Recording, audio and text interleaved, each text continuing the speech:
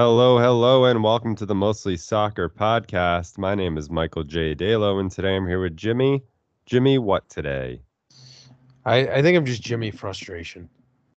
I feel like you've been that before. Because I get frustrated a lot, Michael. I'm a frustrated man. So, back-to-back games with no goals for City, so not fun. And I don't get to have Carabao this year. My favorite cup of all Yeah. cups. My God, it feels like we've missed so much since the last time we recorded. This was just kind of an insane week/weekend. Mm-hmm. Uh, It really is. It's like everything just what's the word? Cumulated into this Accumulated. weekend. Cumulated. I don't think accumulated is not the word. Culminated. It's one of Culminate? those words. Culminated. Culminated. It's not cumulated. It's No, not compilation. yeah, Definitely not compilation. That's something else, Jimmy. not that. Nope. Hey, it's No Nut November. Just No, start not the podcast November. with a bang, baby. No compilations today, baby. Only cumulative things that happened in the Premier League. Good Lord. This is a soccer podcast, by the way. And to bounce off that note, I think we should just get into the action, Jimmy, because there was so much soccer this weekend. You don't Uh, have any magic updates for us? I don't know, man. I played last night, and I played with one of our friends, and he was very angry. It was Stefano. He was very Oh, mad because they're just getting beat down by me. I'm getting too good. ooh, he's a very angry boy. He's another frustrated. Steph frustration. Yeah, no kidding. But yeah, and aside from that, I mean, did you see that painting I have on the back of my wall? That's a nice painting. That's a nice Right? painting.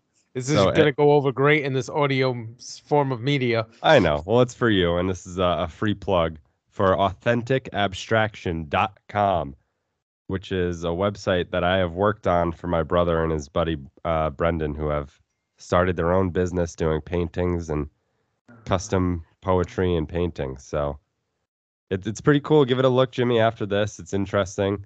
Um, Yeah, and send me the link. I will. And I created the website. So everyone go look and go buy everything. Um, and we Can you thank hear you. the leaf blower going on extremely loud over here? I hear it a little bit now. It's Okay. okay. It's not bad. So this podcast off to a great start today. Yeah. Yeah. No Nut November compilations and Magic the Gathering /art. Now we should get into the soccer, Jimmy. Yes. Let's just start off with the big one. It was the managers on thin ice derby. It was Manchester United versus Tottenham Hotspur. And this one, I think, went almost exactly as you would have thought, right? I guess. I mean, Here's, can I tell you why I say that? why do you say that? Because the ideal bounce back game is always Tottenham Hotspur.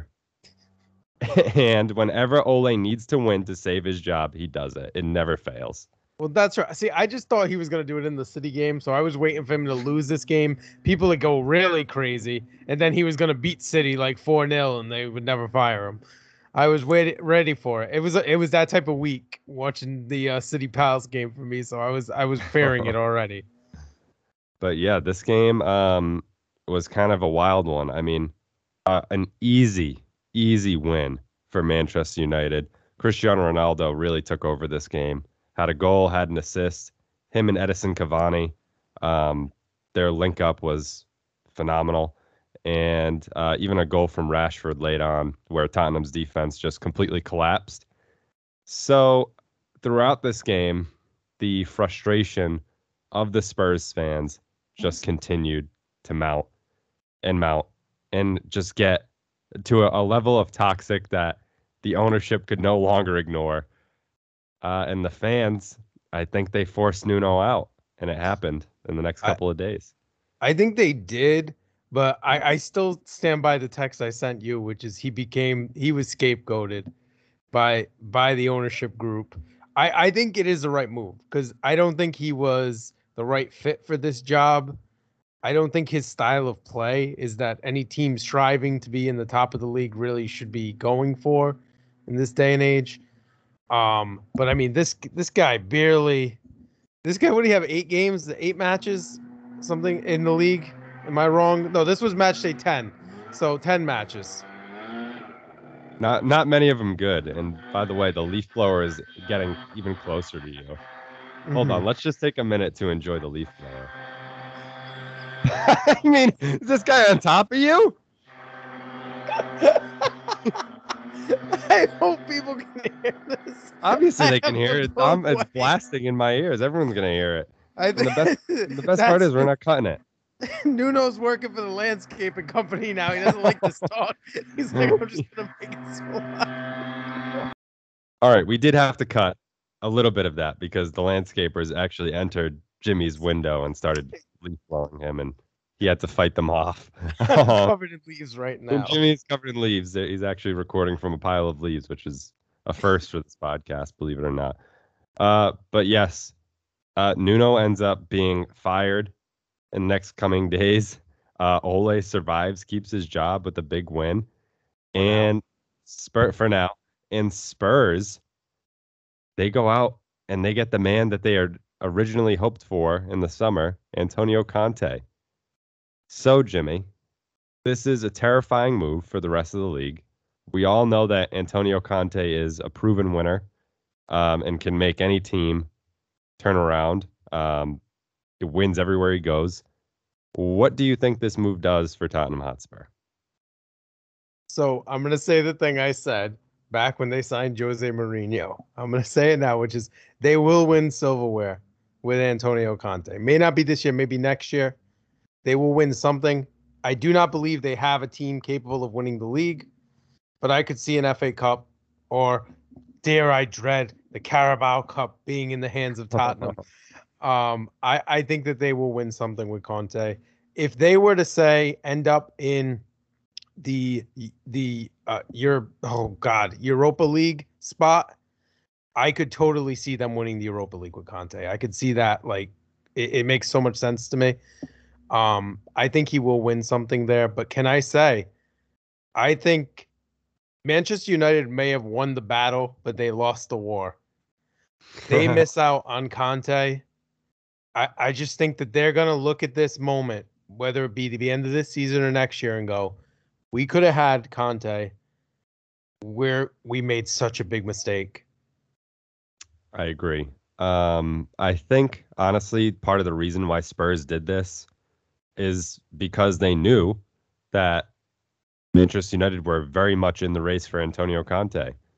And if Ole loses this week in the Champions League, or if he's going to go get battered by Manchester City the next time they play in the Premier League, I think it was over for Ole.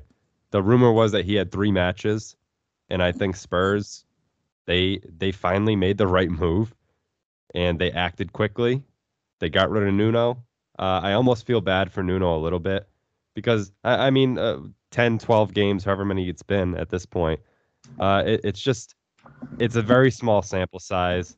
Spurs started off the season so well. He won Manager of the Month. And then, a few months later, he's kicked to the curb. He's been canned. But that is the nature of the Premier League. Yeah, it's harsh for him. It always, I mean, we were shocked, if you remember, when he left Wolves.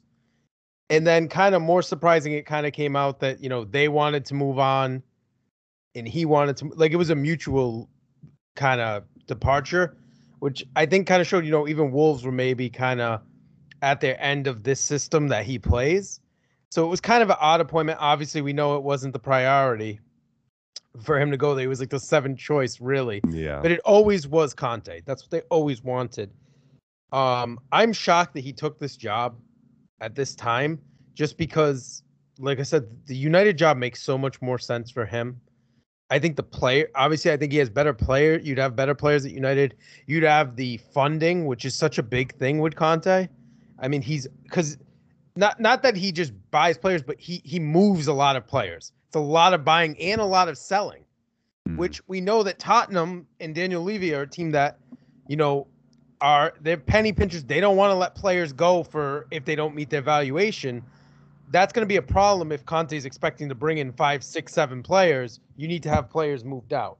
Yeah. So I wonder what this also means for Harry Kane. Because I think, like, as a prototype striker, Harry Kane is the almost ideal replacement for Lukaku for Antonio Conte, Antonio Conte made this beast at Inter Milan. And if he can revive Harry Kane, I wonder if that's the plan, really. Is it to try and revive him and sell him, or is it just to try and revive him and hang on to him? Well, I think it's probably to hang on to him. I can't imagine Conte's going there if he's told Harry Kane's going to leave, unless he's told we're going to sell Harry Kane and you're going to get this money. Right. Those are the two. Yeah. But I think he plans to utilize him. I think, again, I will say I want to talk about Harry Kane a little bit in this game and say that this game was the first time, like we've joked about him being bad and one goal. Like we talked about a lot last week, but this game was a game where he looked bad. Like he had that chance to break away and he just looked so not only slow, like he's looked slow since the Euros. Like he was never fast, never renowned for his pace, but he looked slow now, but he also looked indecisive in this game at moments, which is something I don't think I've ever seen from Harry Kane. So I do think Conte will get a lot better out of him than Nuno did. I think you're going to see. I actually think someone who I think is going to thrive on the Conte is going to be Reguilón.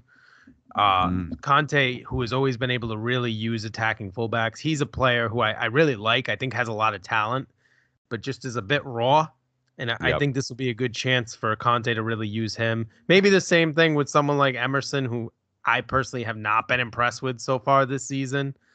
But we'll see. I mean, there's talent there. There's talent on this team. Conte is going to get a lot more out of them. I just don't know if this team has enough for him to like win the league. Like, and that's what you expect when you bring Conte in. Like, you bring him in to win. Yeah. I don't know if I see it. Yeah, I think it's regardless of if they have the talent or not, it's the right appointment. Like if you're a fan, there's no ifs, ands, or buts about it. That's the right appointment. We're fans of rival clubs, and you and I are now concerned about Tottenham. So it's the right thing. I do think they're going to turn it around under Conte pretty quickly. This guy doesn't mess around. I wonder what happens with Dele Alli. I killed him. He is going to kill Dele Alli instantly. That will be his first order of business when he gets on the training field. But anyways, Jimmy, where should we go next? Should we go to your boys? Manchester City 0, Crystal Palace 2? Thank you. Sure. Why not? Just start it off. Make me really happy. Upset of the week, Jimmy. I predicted that Palace would get something out of this one. You did. They always seem to give City a problem, and they certainly did this match. So, Jimmy, why don't you tell us what happened? Well, so it doesn't start off well for City, giving up a pretty an unfortunate goal to Zaha. Not great goalkeeping by Ederson, who really hasn't been his best really all season. And then from there on out, you knew Palace was going to drop back, and they did. And they frustrated City, but City created some good, solid chances in the first half, inability to really execute on them. And the whole game really relies on two moments, which is right before halftime, Aymeric Laporte gets a red card for bringing down Zaha, which I agree is a red card. But here's what I want to say. It is a red card if you are going to be consistent. This exact play happened earlier in the morning with Johnny Evans on Aubameyang. It was a yellow card. It happened earlier in the morning, only worse, because Johnny Evans literally body slammed Aubameyang, and nothing fucking happened. The exact play, and he gets a yellow, and then this is a red. Yep. Just bizarre. Inconsistency with refereeing is something that this league drives me absolutely crazy with. Both should be a red. Worst officiating in the world, I think, bar none. Both should be a red. But if you do not call the first one a red the same day, then this should have been a yellow as well. Yep, I agree. There's no consistency. Both are bang on reds. It's so easy, and they just don't give it. And then the second moment. Oh, go ahead. I was going to say, or they did give it in the Arsenal game. Or they didn't give it in the Arsenal game, and they did in the City game. And then the second turning point of the game, early on in the second half, City score off a nice play by Phil Foden. Gabriel Jesus puts it in the back of the net. And we go back in time to the stupidity of judging if somebody's toenail was offsides. Yeah. Did you see this one, Michael? I did. It's not offsides for me. I think it was who was it? Grealish running in the center or something, who was clearly off. But that doesn't matter. Yeah, he was nowhere involved in the play. So if you Right. look at it, I think people mistake, like seeing it online, think that that's what's called offside because he was clearly off. He has no impact on the play. It's Foden who's called off. Where one, I've yet to see an angle that convinces me he's off. Yeah. And the one thing where they say this is him off, if it is, it's literally like less than a millimeter. It's like it's like his knee is sticking over. Yeah, it's like we're just. I thought we got away from that. I thought we were doing better this year, and now it's like that play comes back again, and it changed the whole game. City at that point were flying.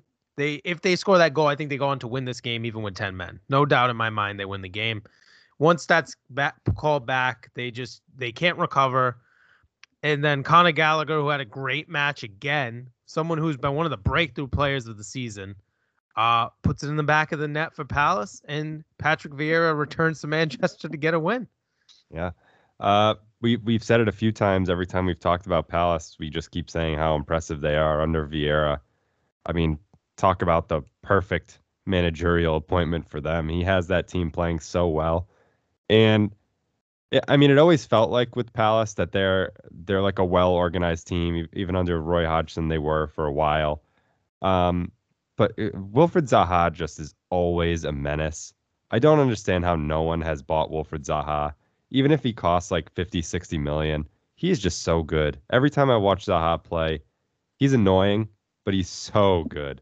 I was going to say, he's got a little bit of that Richarlison, Yerry Mina type of bit to him, too. He does. He definitely does.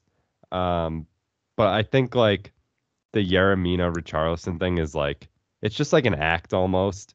Mm-hmm. And they always have the pouty face. Zaha is like actually angry when he plays. He plays angry, which he does play angry. I agree with that. He is a bit of a diver and a bit of a pest on the field, but he is a very, very good player. Consistently good. Exactly. And Gallagher, like you said, has been a stud this season.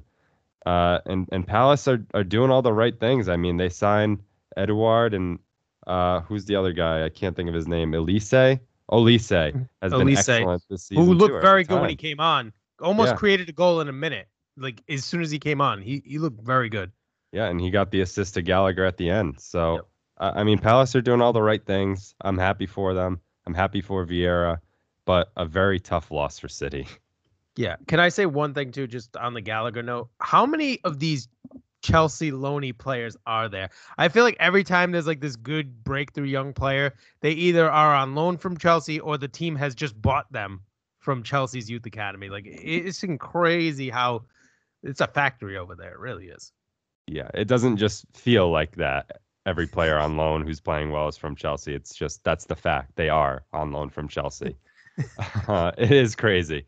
But yeah, Jimmy, what do you think this game does for City's title hopes? Anything or not that big of a deal this early? They got lucky that I think that probably the next match we'll talk about, or if not, one of the ones we're going to talk about today, that Liverpool also dropped points. And realistically, we're very close to losing themselves.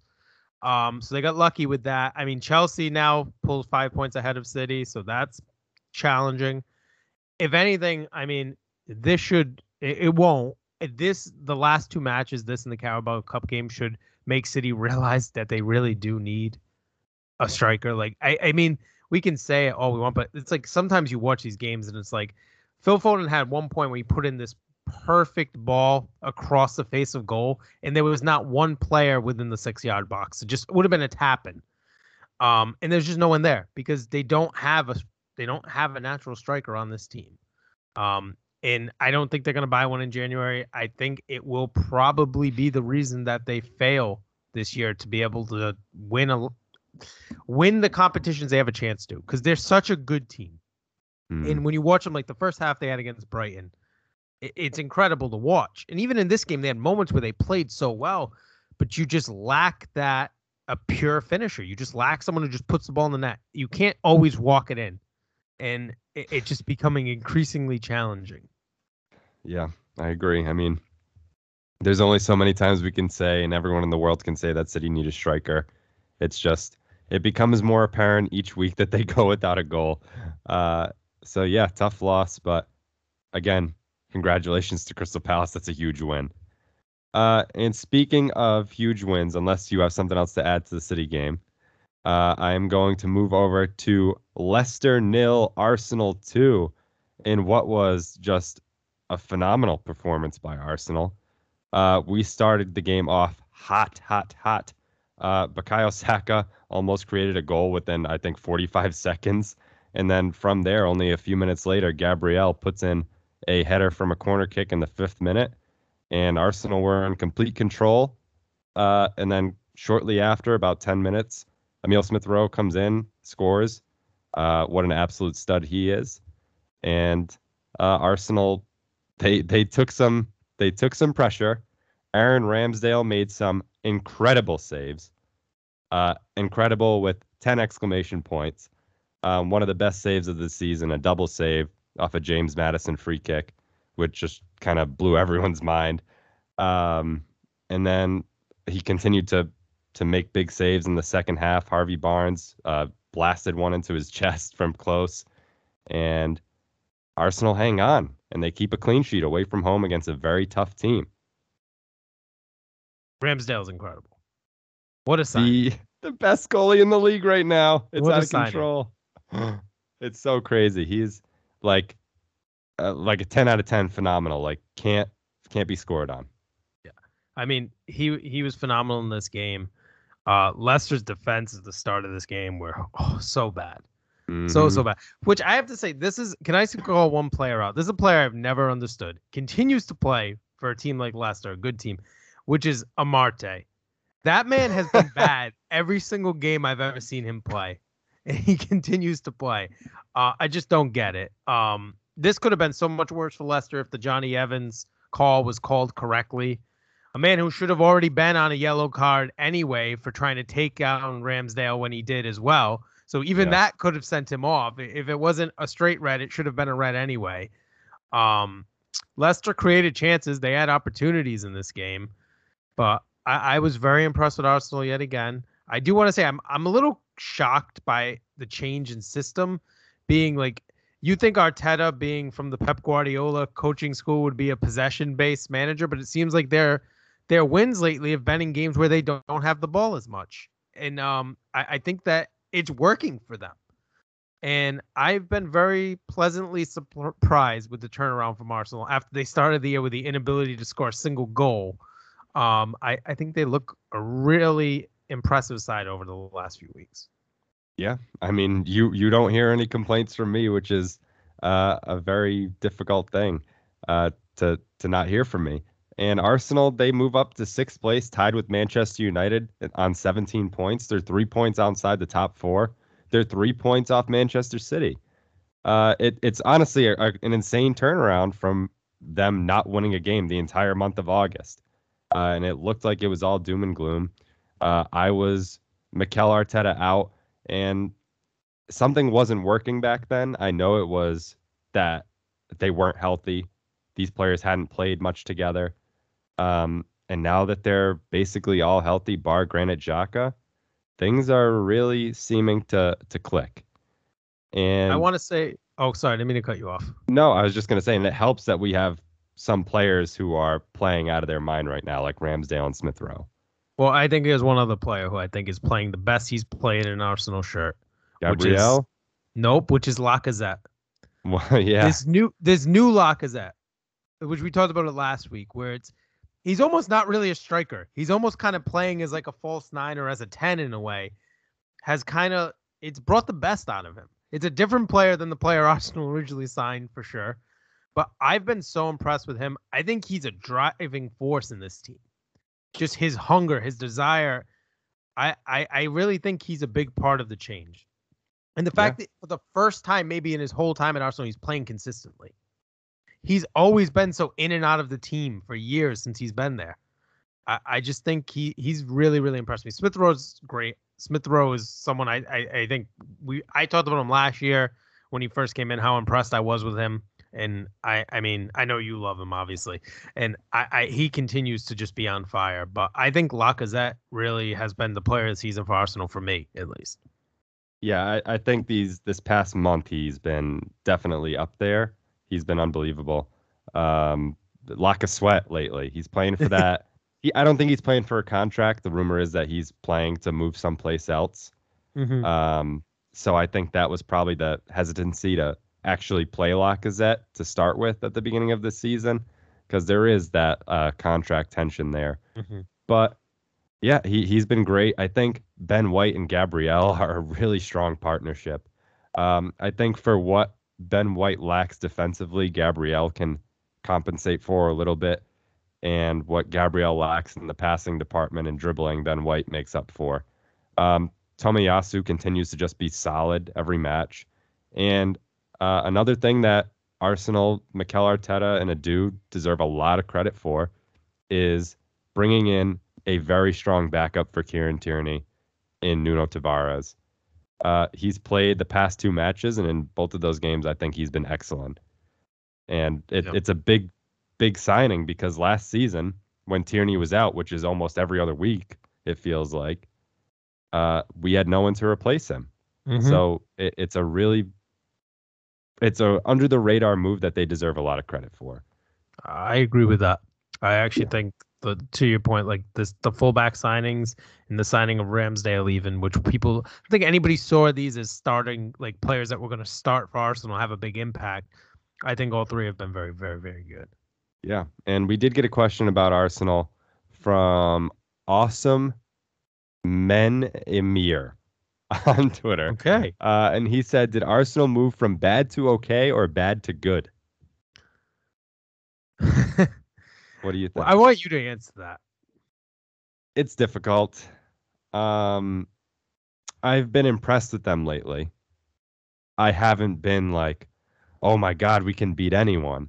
I think there are still a lot of bumps in the road for this team. I said it last week. I'm doing my best to cool it on being so up and down. This is a very young team. They're going to lose matches that they're not supposed to. They might even win some that they're not supposed to. I think they moved from bad to a little bit better than okay. They were at an F to start the season, and now I think they're at a solid B. Okay. I think I agree with that. This weekend, they have a match they have to win, especially with the international break coming up after this week. Have to go into the international break strong. They come out of the break playing Liverpool, which is going to be a real test. Yeah. But it would be very Arsenal to have this good run and go into the break by losing to Watford. So this is, to me, it's a very important match. Yeah. I do think they'll go into the international break having beat Watford, even though Watford have looked decent the past few weeks. But one thing I want to mention was you talked about Mikel Arteta, changing the system a little bit to have the ball less.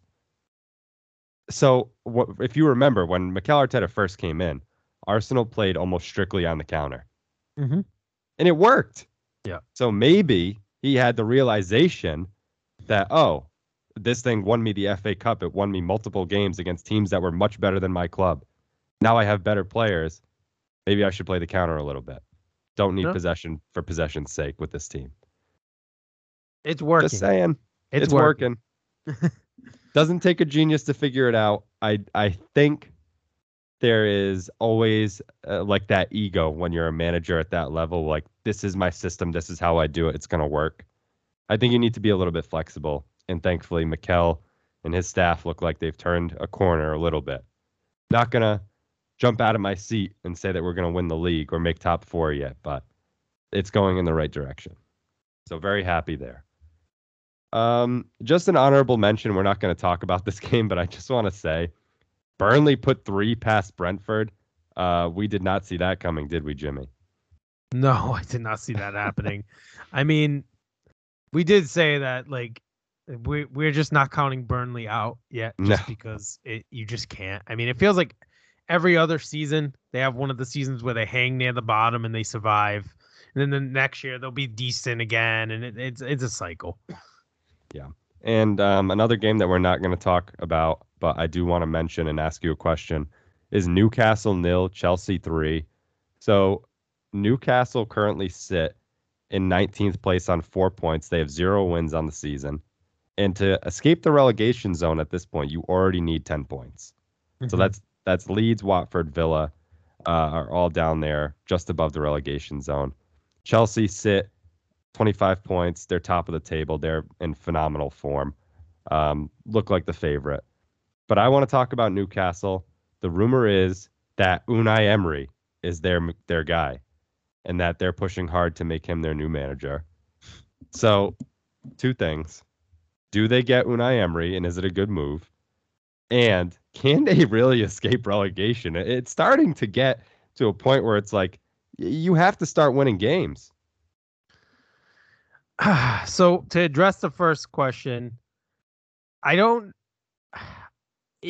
think they do get Emery. I'm going to say I think they do. And I think it's a good hire. I agree. I think he's a good manager. I really do. I think the situation at Arsenal did not work out. Nor did it really at PSG. Though he did better at PSG than people remember, I think, if they were to look back. I think he's done very well at Villarreal. And I think he'd be a good manager. In terms of them, the second question about relegation, I've joked about it and all this. My question would be this: they can make moves in January. That's what I think needs to be like brought light to this. Like, if this continues, the simple fact is there are also other bad teams in the league. So they're sitting on 4 points. You have Burnley on 7, Leeds, Watford, and Villa on 10, and Southampton on 11. Like, not all of those teams are going to be able to pick up more points during this period. If they stay within 2 to 3 games of being out of the relegation zone, moves in January may be enough to get them out of it. I'm not like I'd be shocked. I don't know if I'd be shocked because this team is playing so poorly, but there's talent there already. And I think they're going to escape. I stand by it. I think they will escape. And it may be just because they make moves in January. And these are not going to be like, we're not talking like crazy superstar moves. But I think the moves they need to make in January are moves to solidify this team. And I think they'll find ways to do that. I don't know. I think it's just hard. I do think they will get Emery because I think they can just get whatever they want. Realistically, they can pay whatever they want so they can get whoever they want. And that's a huge managerial appointment for them. Managerial. Good evening. Good evening. Good evening. The managerial appointment of Unai Emery would be huge. And I do think he'll have an effect on them. I do think it will be positive. But I just who's going to be the first one to come to Newcastle? What talent brings them out of this relegation zone? And I know you said there's other bad teams in the league, but do you really expect Villa to stay down there? Do you expect Leeds to stay down there? Watford and Southampton, I could see. And Burnley, do we expect Burnley to really be in that relegation fight all season? It's tough. This is a very tough season. There are no real bad teams except Norwich. Norwich are straight up junk, but the rest of them are very capable of winning matches against almost anyone. I agree. I just think, like I said, I think there's talent on this Newcastle team. I think getting a new manager will be key. I think if they can get Dubravka back, who was on the bench for this match as well, I think people forget how good of a goalkeeper he's been. But not that Darlow's terrible, but I just think bringing him in will also help solidify that defense. I don't know. I think they will find a way out. All right. And again, maybe it's some shady calls that go their way. I don't know. We'll see. Hey, I wouldn't put it past this league. But anyways, Jimmy, let's move on to Liverpool 2, Brighton 2. Liverpool take the lead early on through a Henderson phenomenal goal. Mane scores shortly after on a great cross in the box from Alex Oxlade-Chamberlain. And it looked like it was all over before halftime. Mane even put a third in, but it turns out it hit his arm and was VAR'd off. Correct decision, I think. But it wasn't to be, Jimmy, because Brighton never quit. And you know that after they played City last week. But Brighton come back. They score a phenomenal goal through Mwepu, who puts it over the head of Allison from side of the box, which is unbelievable. And then Trossard scores to level it in the 65th through a phenomenal play throughout the entire Brighton team. Jimmy, that's a big loss for Liverpool and a big win for Brighton, a big tie for Brighton. Yeah. Brighton could have won this game too if not for a marginal offside, which was offsides this time. This time it was the right call, but could have won this game.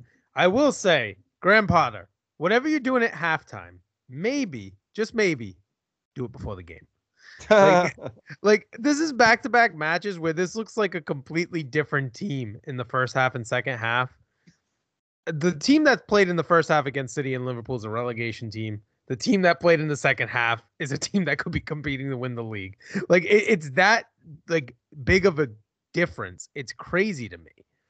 Brighton are a good team. Like they're a good team. They have talent. They're not afraid of anyone. They come at teams. They don't play overly defensive, but they also don't get themselves in too much trouble and attack. They have a good balance.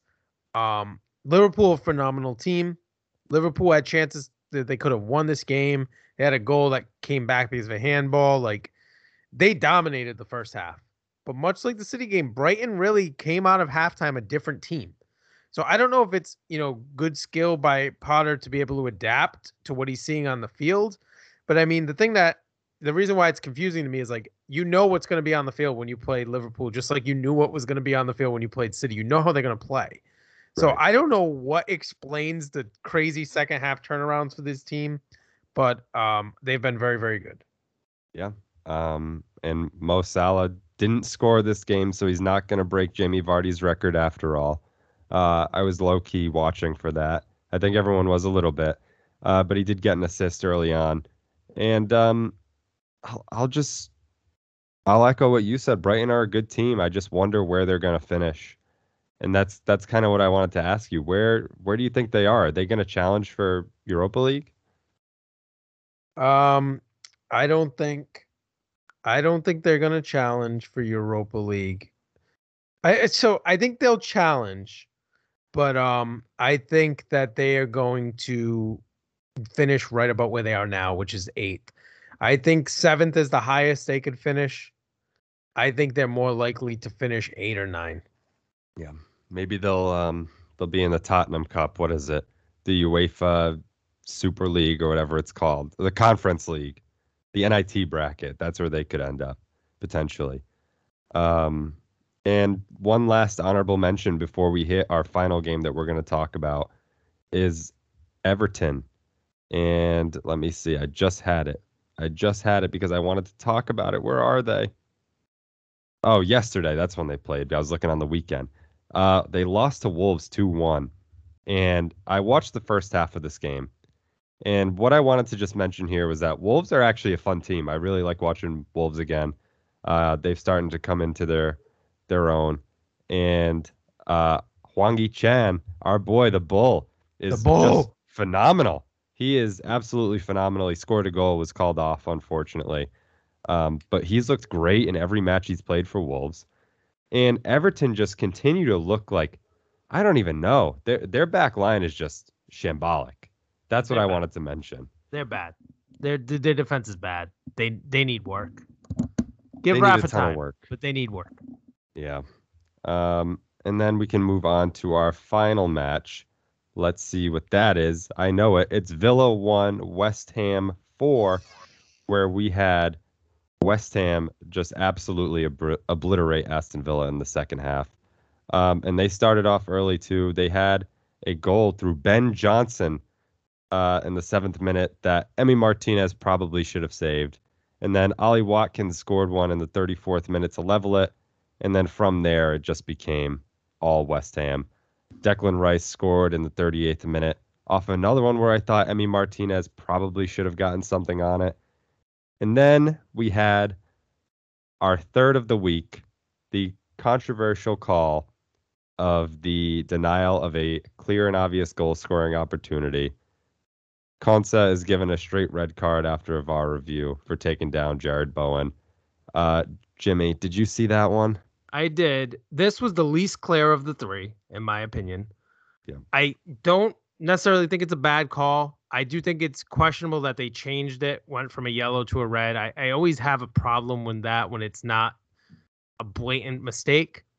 I don't know if I saw a blatant mistake, but I don't necessarily disagree with it being a red. Like, I'm not 100% against it. I just, like, it wasn't as bad as the other two. Yeah. But, and it changed the game because after that, it took West Ham a while to get going, but they created a lot of chances and they finished off Villa after that with Fornals getting a goal and Bowen. It was also a bit of a scrum in this game, which I enjoyed. Which started with Fornals getting fouled, and John McGinn, for whatever reason, decided to stand over him, and Jared Bowen decided to throw him to the ground. It was a fun match. This was a very fun one. West Ham continued to be one of my favorite teams in the league. Yeah, and Mikel Antonio didn't get on the score sheet this game, but he just dominated that Villa back line. On one of these goals, I think it was the third one that Fornals scored, he just absolutely bodied Matt Targett, who was just, again, having a rough go of it, and headed the ball on, and West Ham, they end up scoring. But anyways, Jimmy, West Ham, they're in the top 4 right now. The question I have for you about this game is, do West Ham have a chance to make the Champions League? Do you believe in West Ham? Oh, don't word it that way. I believe in West Ham, but no, they're not going to make the Champions League. The Europa League? Yes. Okay. All right. I think I agree with that. And the other question I have is, Villa are off to a very bad start. They don't look like the Villa of the past. I know they lost Jack Grealish. Big loss. But where do you realistically see them finishing? They're not going to get relegated because they're better than these relegated teams. They're going to finish in the 13. They're going to finish in the 13 to 16 range, in my opinion. All right, dramatic pause. Figuring out what comes after 13. I was literally looking at the table as I saw it because I'm like, wow, they're in 15th. But they will finish, I think, no higher than 12 and no lower than where they are now at 15. All right, fair enough. But anyways, Jimmy, let's get into our predictions. And we start off Friday with Southampton versus Villa. Who do you got in this one? I'm going to go with Villa to win. 2-1 Villa. Yeah, I'll follow you on that 2-1 as well. And then Saturday morning, 8:30 a.m., we have a good one. We have Manchester United versus City. Who do you have here? City are going to win this game. We're not going to lose to those evil United people. It's going to be 3-1 Manchester City. Ooh, it's tough. This is tough. I don't know. City looked pretty bad against Palace. I'll go 2-1 City. I think they'll scrape it out. Brentford versus Norwich. Brentford 3-0. Ooh, I was going to say 3-0 as well. I'll follow you there. Chelsea Burnley. Chelsea 2-1. They eke this one out. I think Chelsea win 5-0. Palace versus Wolves. This is a good match. I have to go with Palace, but part of me is like saying draw. But I'm going to go 2-1 Palace, but the Bull's going to score again because the Bull is awesome. Yeah, I think both of these teams do love a draw. Palace did their best to draw against City, but luckily for them, VAR helped them out. I'll go 2-2 here. I think this will be a fun game, though. Brighton and Newcastle. 2-1 Brighton. I'll go 3-1 Brighton. And then on Sunday, we have Arsenal-Watford. Arsenal 4-1. Wow, 4 goals for the Arsenal. I love to hear that, Jimmy. I'll go 3-1 Arsenal. And then Everton, Tottenham. This is a good one. A good game for Antonio Conte. Tottenham win 2-0. It's tough. I mean, Everton have been exceptionally bad. I think I'll follow you. But I'll go 2-1 Tottenham. Leeds and Leicester. This is the battle of the two underachievers. And I think Leicester win 2-1. Yeah, we didn't talk about Leeds this week, but Leeds looked pretty poor against Norwich, which I think says a lot. I'll go 3-1 Leicester. And then this is a phenomenal matchup. At 11:30 on Sunday, we have West Ham and Liverpool. I'm looking forward to this one. I actually have Liverpool taking their first defeat of the season. 2-1 Wow. West Ham. Mikel Antonio, 85th minute goal. Wow. I don't see it. I think West Ham are going to win a lot of very difficult games, but I don't know if they're going to come out and beat Liverpool even at home. I'll go 3-1 Liverpool. I think Liverpool are going to handle them. But anyways, Jimmy, that is it for that match week. And then after that, like you said, we go into an international break, I believe.